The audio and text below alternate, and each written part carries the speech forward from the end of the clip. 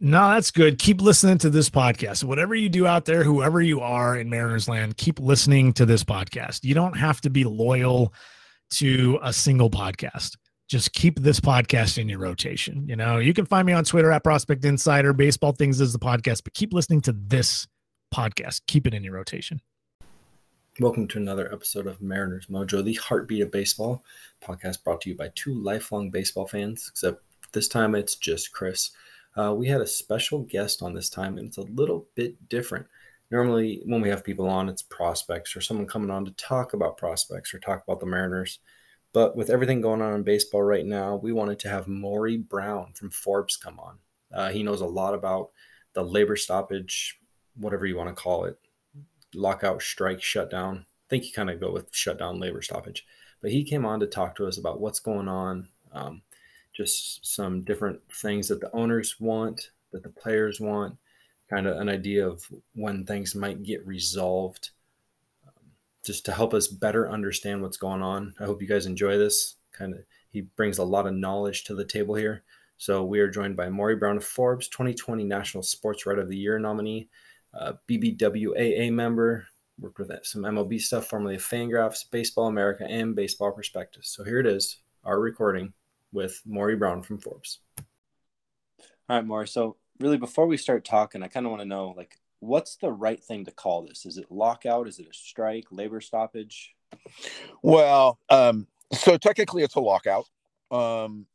Lockouts are a mechanism that management uses. The players wouldn't use it because the players aren't playing. They're not getting paid right now. So they would only call a strike if it was during the season. Like if you go to the 94-95 strike, the players preemptively did so. And Rob Manfred's logic behind this was we want to pull the lever on it. He said it was to, of course, accelerate talks, which it hasn't done.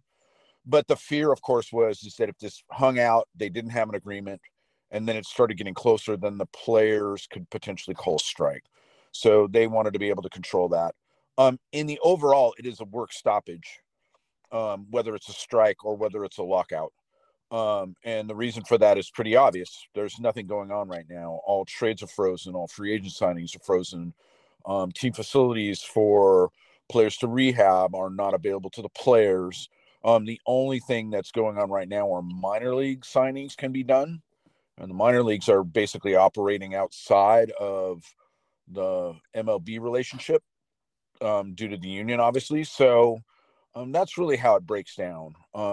Again, Manfred called it pretty much a couple minutes after midnight on December 2nd, and we've been in the lockout ever since. So could they have kept going past December 2nd and just waited for Manfred to officially rule it as the labor stoppage? Well, no, he officially ruled it. But if the question is, could they have continued on without a labor agreement? Yeah, they could have. It's happened before. What'll happen in that instance is it's largely done when there's a belief that you're close. You just didn't hit the deadline, and we're going to move a little bit past it and have some stuff to happen. We largely had this in 2002. I can't get anybody to go on record on when it actually the agreement went down. But when I interviewed C League a couple of years ago about it, I said, the word was that it happened at the 11th hour. And he said it was more like the 13th hour was the way that he put it, which leads me to believe that, the clock struck midnight, the labor deal was expired. They didn't announce that there was anything that had happened, and then worked through to try and get something hammered out in the hours afterwards. They normally don't go very long after that. I mean, you're not going to want to have anything hanging out there for too terribly long. But if there's a feeling that they're near it, then it could happen. And I had actually wrote about this last year, that was a distinct possibility. Of course, the sides were nowhere close. Largely, the pandemic threw a wrench into things. And then I think the acrimony that had built up due to the 2020 shortened season and the mini labor agreement with the sides talking past each other, I think that relationship just spilled over into where we are now. And it's just not a very good situation.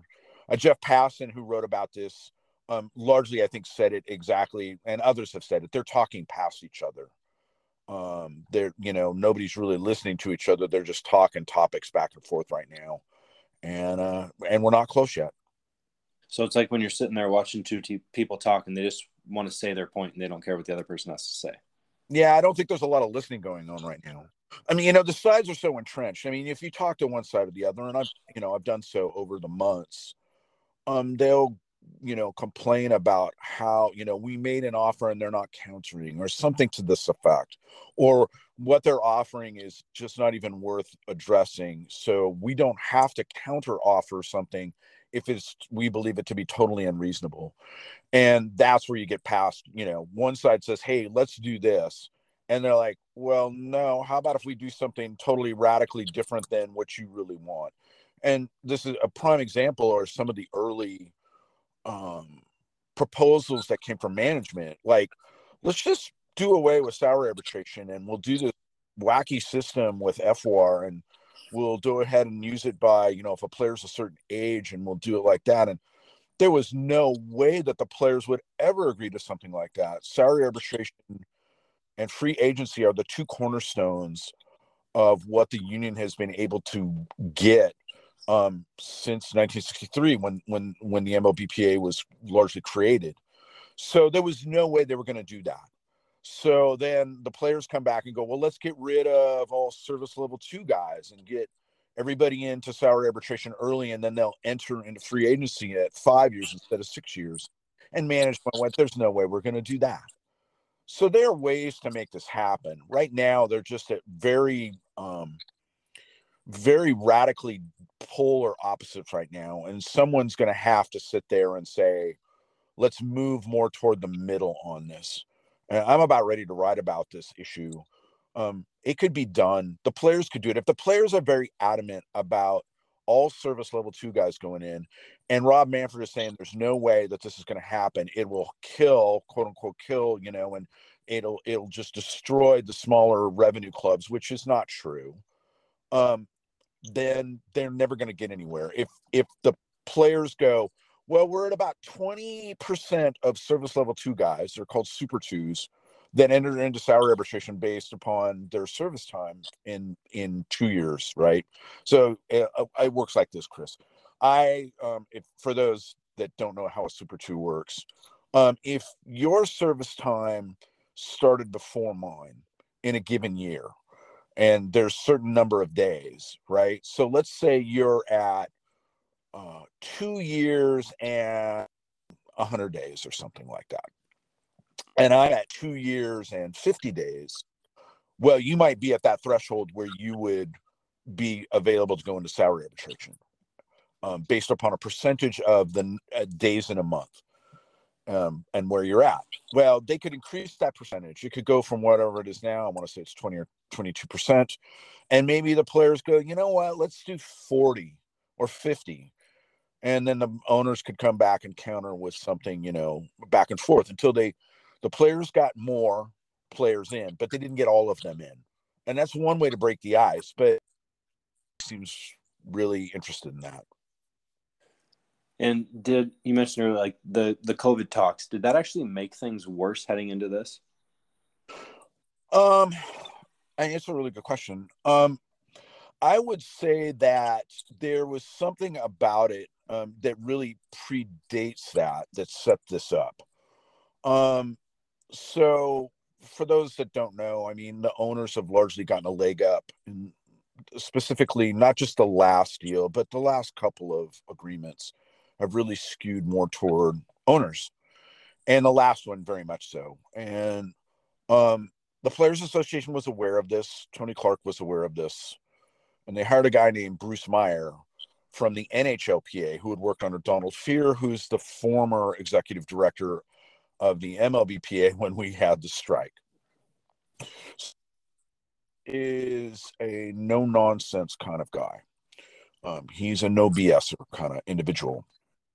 Dan Halem, who's basically his counterpart underneath Rob Manfred on management side, is the same way. And so when they entered into trying to agreement for 2020, the two really sat down for the first time.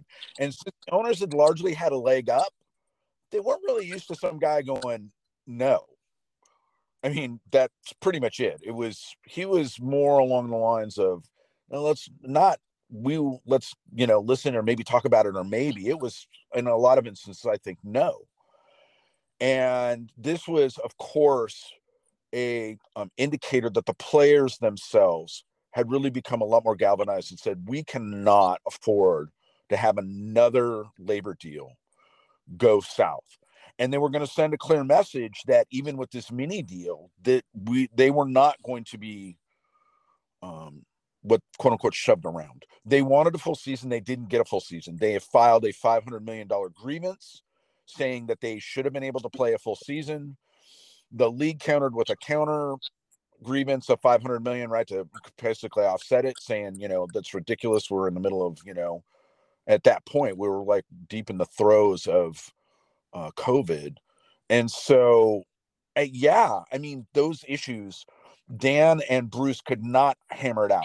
So Rob Manfred flew to Phoenix, met with Rob Manfred. They supposedly had it all figured out. And then Rob got all bent out of shape, saying Tony got it all wrong. We thought we had a deal. We didn't have a deal. So, I mean, when you add all those things up, and then you're like trying to do this stuff via Zoom, and, we're still trying to negotiate in the pandemic and trying to get through the season. And, it just, by the time they got to where they are now, or by the time they really rolled up into serious negotiations, that had largely set back in. And something's got to give, and I don't know what it is. I mean, before it was, Rob and Tony said, all right, you two guys are just freaking pissed off at each other. Let's see what we can do. And that did get some movement, although I don't know why they didn't have lawyers sitting there going, this is what we agreed to, guys. Why are you, saying something otherwise? But it might come down to that. And it wouldn't be the first time that things have been gridlocked and others have stepped in, but they're largely trying to see how things go. Those are the chief negotiators. Right now it doesn't matter because there's no real pressure right now to do anything. But that's coming up pretty quick. What's the biggest thing on each side that, like, what do the owners want? What do the players want? What's going to be the main factors that hold this back from happening for a while?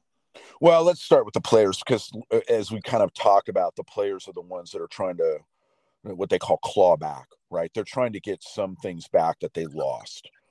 I mentioned it. They really want to try and see something happen around younger players getting in. And this is largely a byproduct of baseball's non-cap system. Well, there's a cap, but I mean, it's a super soft one. Basically what happened was the owners suddenly shifted from where they were coming out of the 2000s and said, we've been paying these, expensive long-term contracts as the contract sizes have grown to be able to have flexibility under the luxury tax ceilings. We have to give longer durations.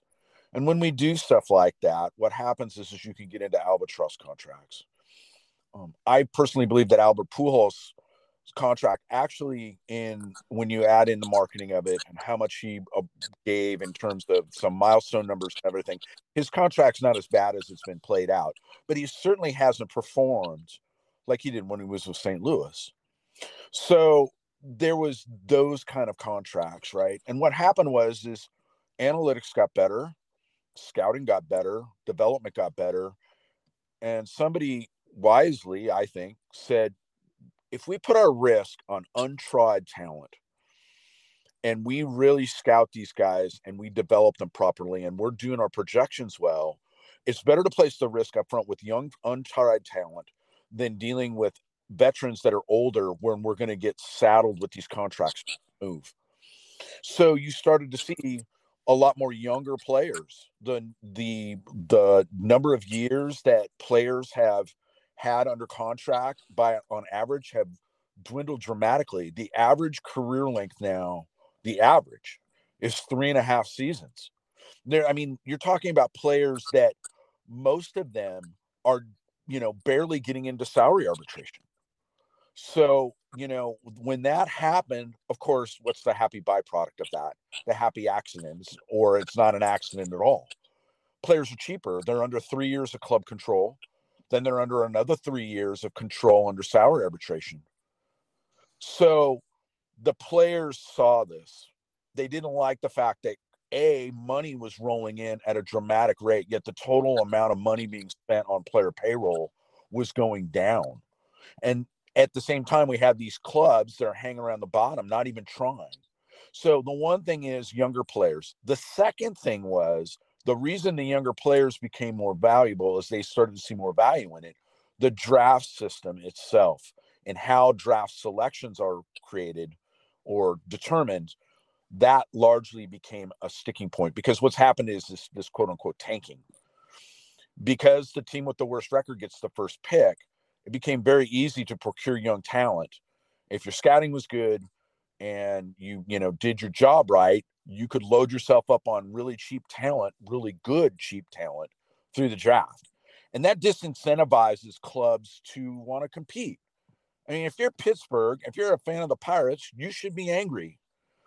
Now, all that said, there are some teams where the tanking thing, it should never happen. I should never have to see the Chicago Cubs do it, given the amount of resources that they have.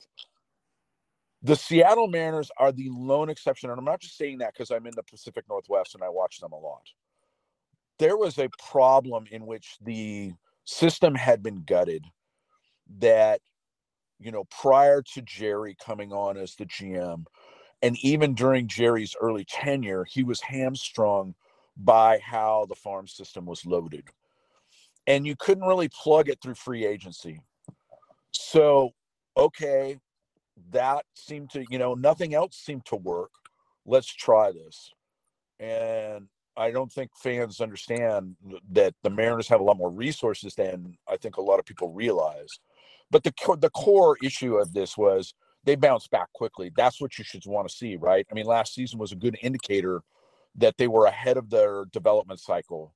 They were doing better than anticipated. And of course, now the expectations are, although granted, the Rangers have gotten much better, the Angels should be better. There's still the Astros, but the logic is that they should be able to make the playoffs this year. So their go time moved up. So that works for them. But when you have teams like the Pirates that are just languishing around the bottom, or even the A's, which seem to have runs in the regular season, but don't really put in the muster to try and get their rotation or their relievers set up for the postseason, that shouldn't be a reoccurring thing. Rob Manfred has said to me directly, and others at the league will say this, that a cycle should be about 5 years, or even the lowest revenue team. They should cycle down and come back up within 5 years and be competitive in 5-year windows. Some teams that have more resources, the Dodgers are certainly the best example of this, can go much longer. But the Pirates have no excuse to hang around the bottom like they do. So those are the kind of the two things on the player side. The owners want expanded playoffs. They don't want to give up what they, largely have. Although, like I said, management wanted to completely reshuffle the deck on how salary arbitration was, and that was kicked to the curb. So we're going to get something similar to what we have now. But I think that there will be some changes. Like I said, they really want expanded playoff teams. That's a bunch of ESPN money. So there'll be that. Outside of that, that just seems to be like the core thing for them. That, and I think they're playing a lot of defense now. So are they looking to go back to what happened in 2020 with, like, what was it, 8 teams from each side or whatever? Yeah, it'll be something less than that. I think they're looking at 14. The players, so the owners said, let's do 14. The players, I think, countered with 12. I think that they'll get to 14.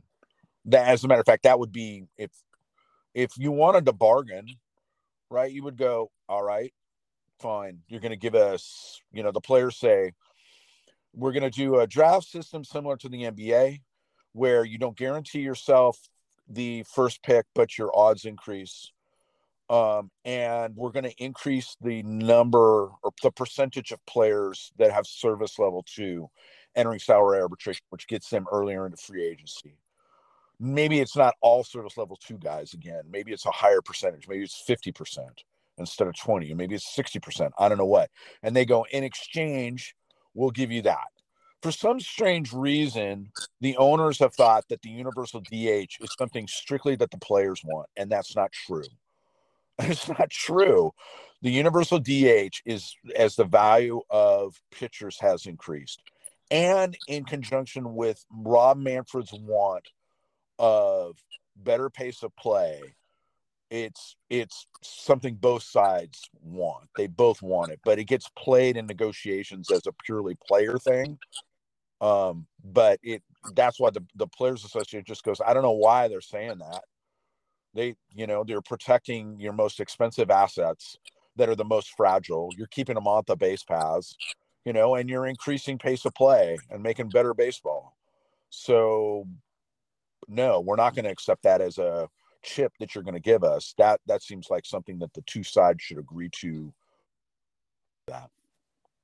I liked what you mentioned about the draft and kind of assigning values like the NBA does with the ping pong balls and the lottery and whatnot, because it seems like that would just drum up more interest for the draft and make it a bigger event.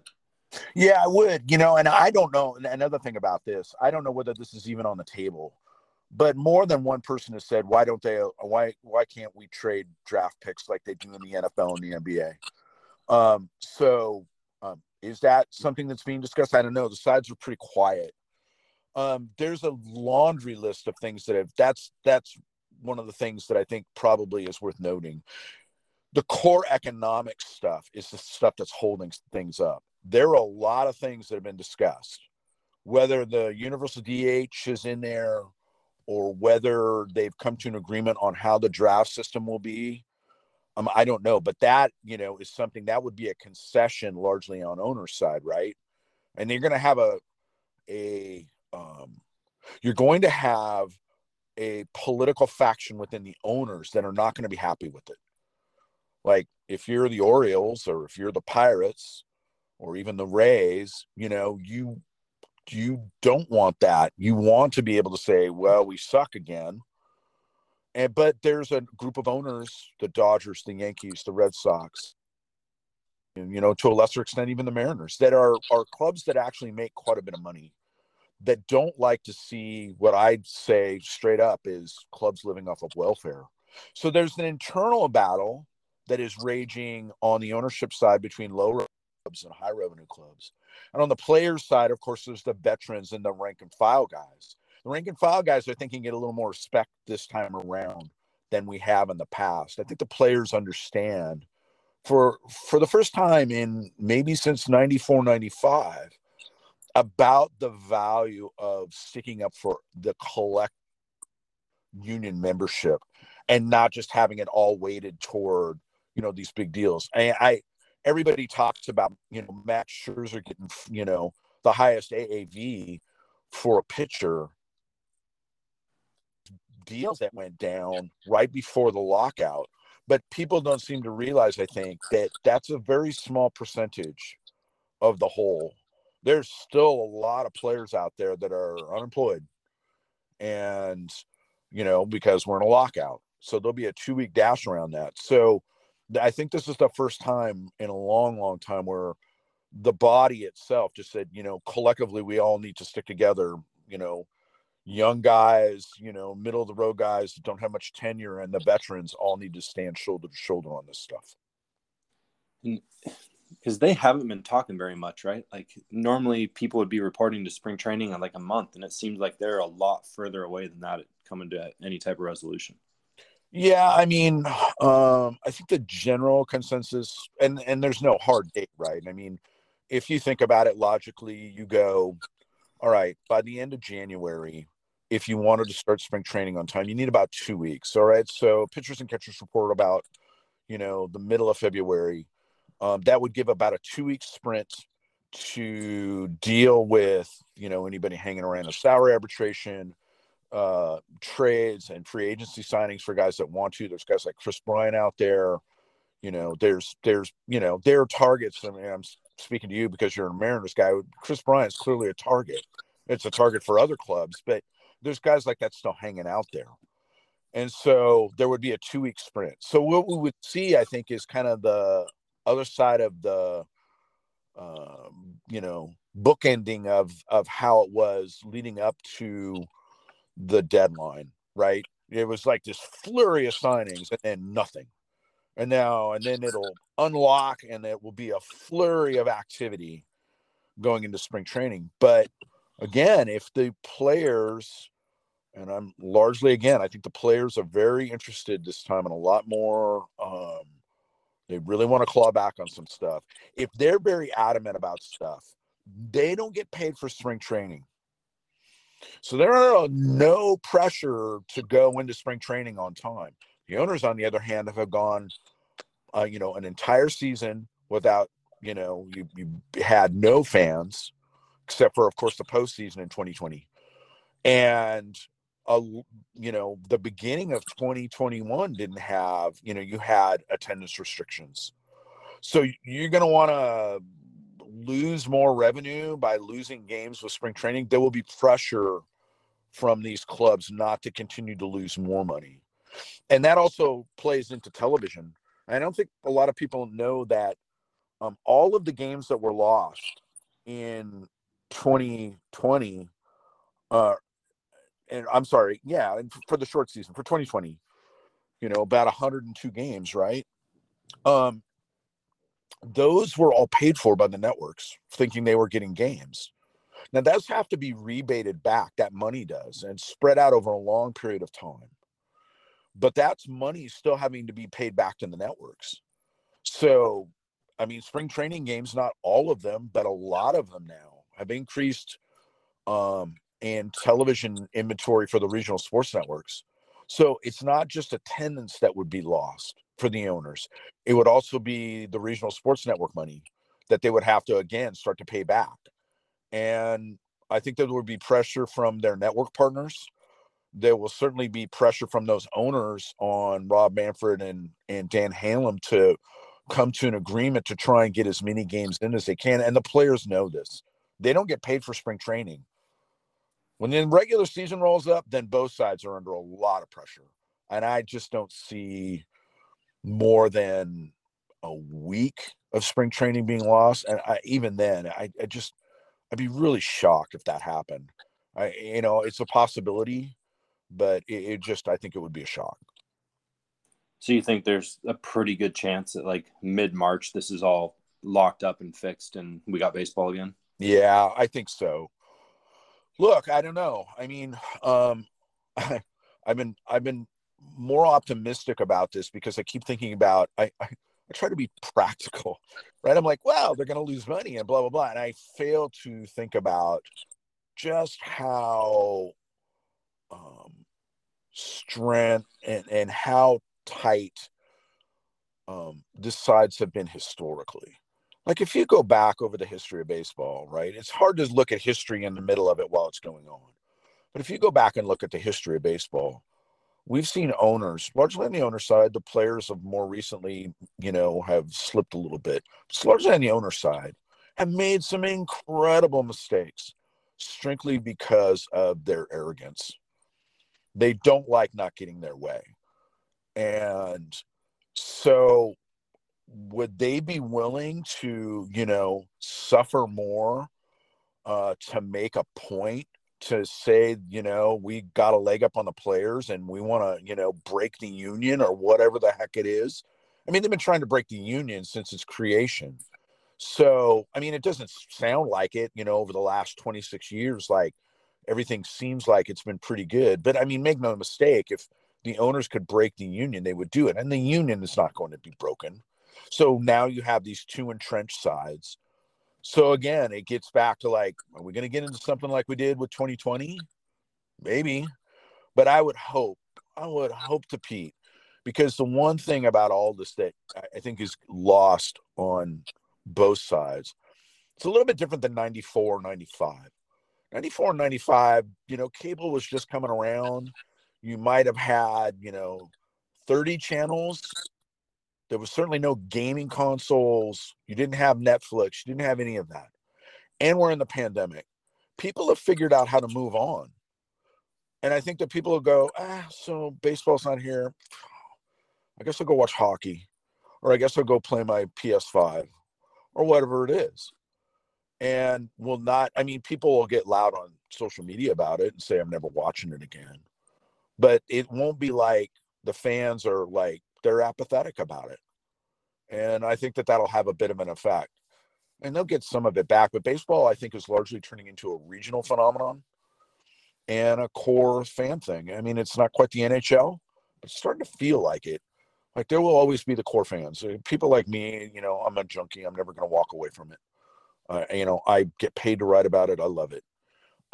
But fringe fans, if you're trying to grow the younger audience, there's no better way to get them to forget about things real fast than to have a work stoppage that starts to affect games being played.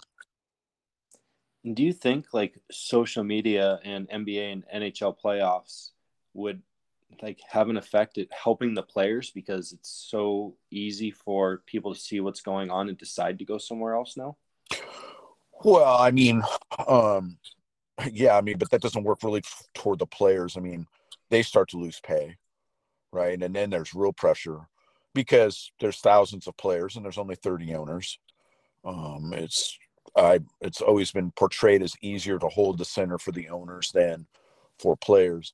I mean, look, if I go back to 2011, when the NFL had their lockout, and we were kind of in the same mode.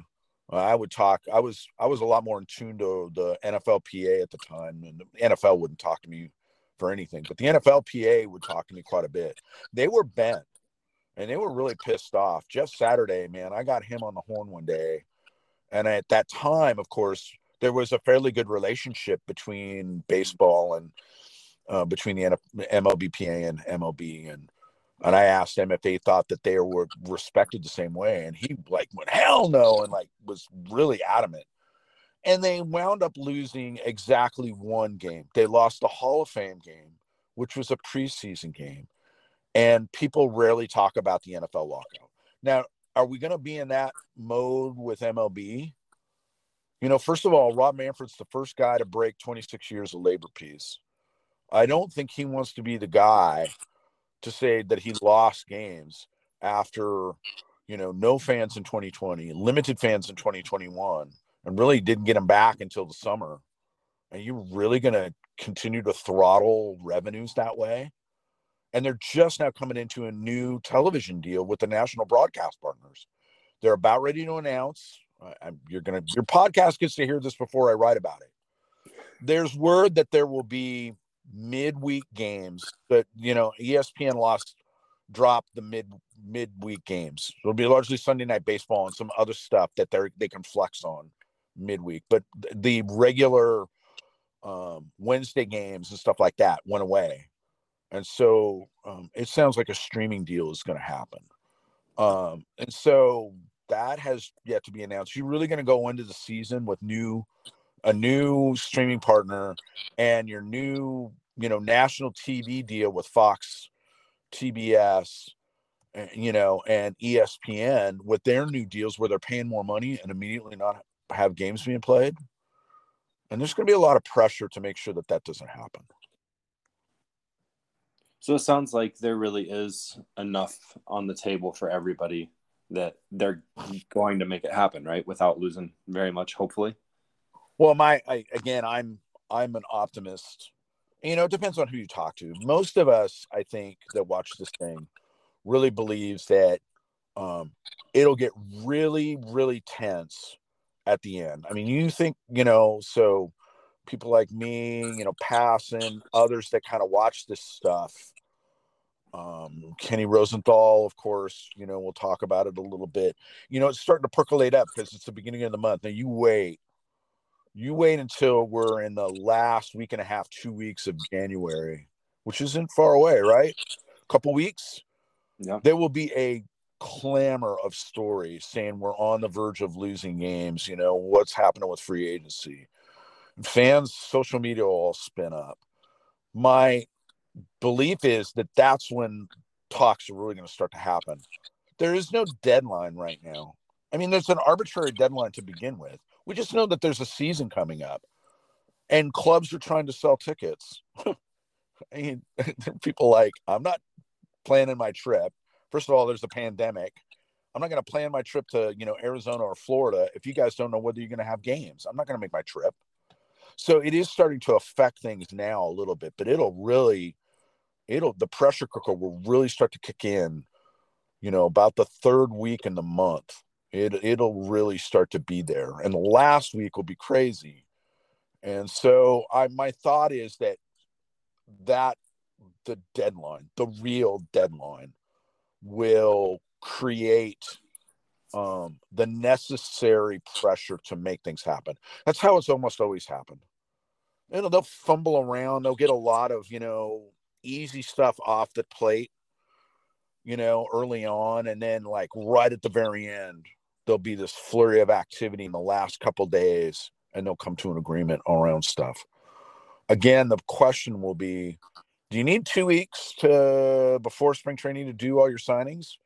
Can you potentially do it the week after? Only have a week before. Can you shorten up spring training? There might be a discussion about spring training being shorter anyway, simply due to, the doggone COVID virus doesn't like to play nice right now. I mean, you see what's happening in the NBA, the NFL, and the NHL. It's wreaking havoc right now. So, and, happy accident. Maybe it's not such a bad thing right now to maybe shorten up spring training. Wait until this wave is over and see, maybe that'll be better for our players. We don't have a bunch of players sick and having to deal with that. And again, the players don't get paid for spring training.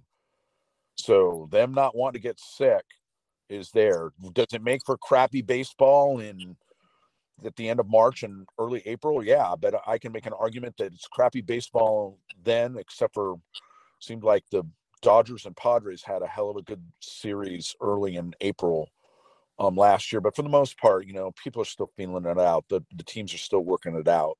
It doesn't really start kicking into gear until you get into May. Yeah, that's a good point, because it does seem like kind of no matter how much you put into spring training, the guys, it's different once you get into real games. Yeah, I mean, the weather, there's some pitchers like Felix Hernandez. Man, he was always horrible coming out of spring training. And it would, he would slowly work into it, and then he would be King Felix. And there are other guys like that. There were guys that just were historically bad coming out of spring training every doggone time. And, and then they get spun up, So, we like to say that games don't really matter in April and, May. And then, of course, we look at how I have a game 163, and we almost had that happen in the NL West last season. So the games do matter. And again, but I get to this thing, the players are not going to accept the status. Absolutely not. I get that loud and clear in talking to representatives from the Players Association. And when I talk to the management side of things, they're very clear that it's a free market system. Well, it's free market. Free market doesn't always mean the salaries go up, So the core thing is fans are stuck in the middle. What do we really need? The stuff that you and I haven't even talked about, like the fact that games have turned into sludge, just drudgery, because, now pitchers are throwing with everything they have in the first, second, third innings. I mean, they're throwing so hard with movement now that they're gassed by the fourth inning. And once you start to get into your bullpen, it just slows down the activity. Now, when you or I are at a Mariners game, it's great. We don't care. We're invested. We're at the game. We're watching it. We're not looking at the clock. When you're at home on television, it's a little bit different. We got 8,000 different options. And, here we are going deep into the bullpen again and using, 4 or 5 relievers. And it gets really crazy. And none of that stuff has been discussed by the sides. What are they going to do about the health of the game? And Rob Manfred has the ability, with 1 year's notice, to do stuff like put in a pitch clock. and other things. And he just has to let them know he wants to work with the players and do that. So maybe that stuff's been worked out. But if the health of the game is at stake here, and the sides are just like, hey, we just got to make sure that we're set up to make sure that we have more money, and we're not talking about the game itself, then I'm not sure that we'll have a 2022 season. Maybe it's a little bit shorter, but the possibility that it's not much better than last season, it's not there. Is pure baseball fan like you or I? Hey man, I watch 200 games a year. I watch every single Mariners game and a bunch of other national games every day. So I'm not the guy you have to worry about, or even you, if you're an invested fan, you're worried about others, right? Television numbers continue to drop. Attendance continues to drop. Are we going to get it to the point to where Major League Baseball is more like the NHL and it's just more of a fringe thing, or MLS? I find that hard to believe, given it used to be called the national pastime. I'd hate to see that.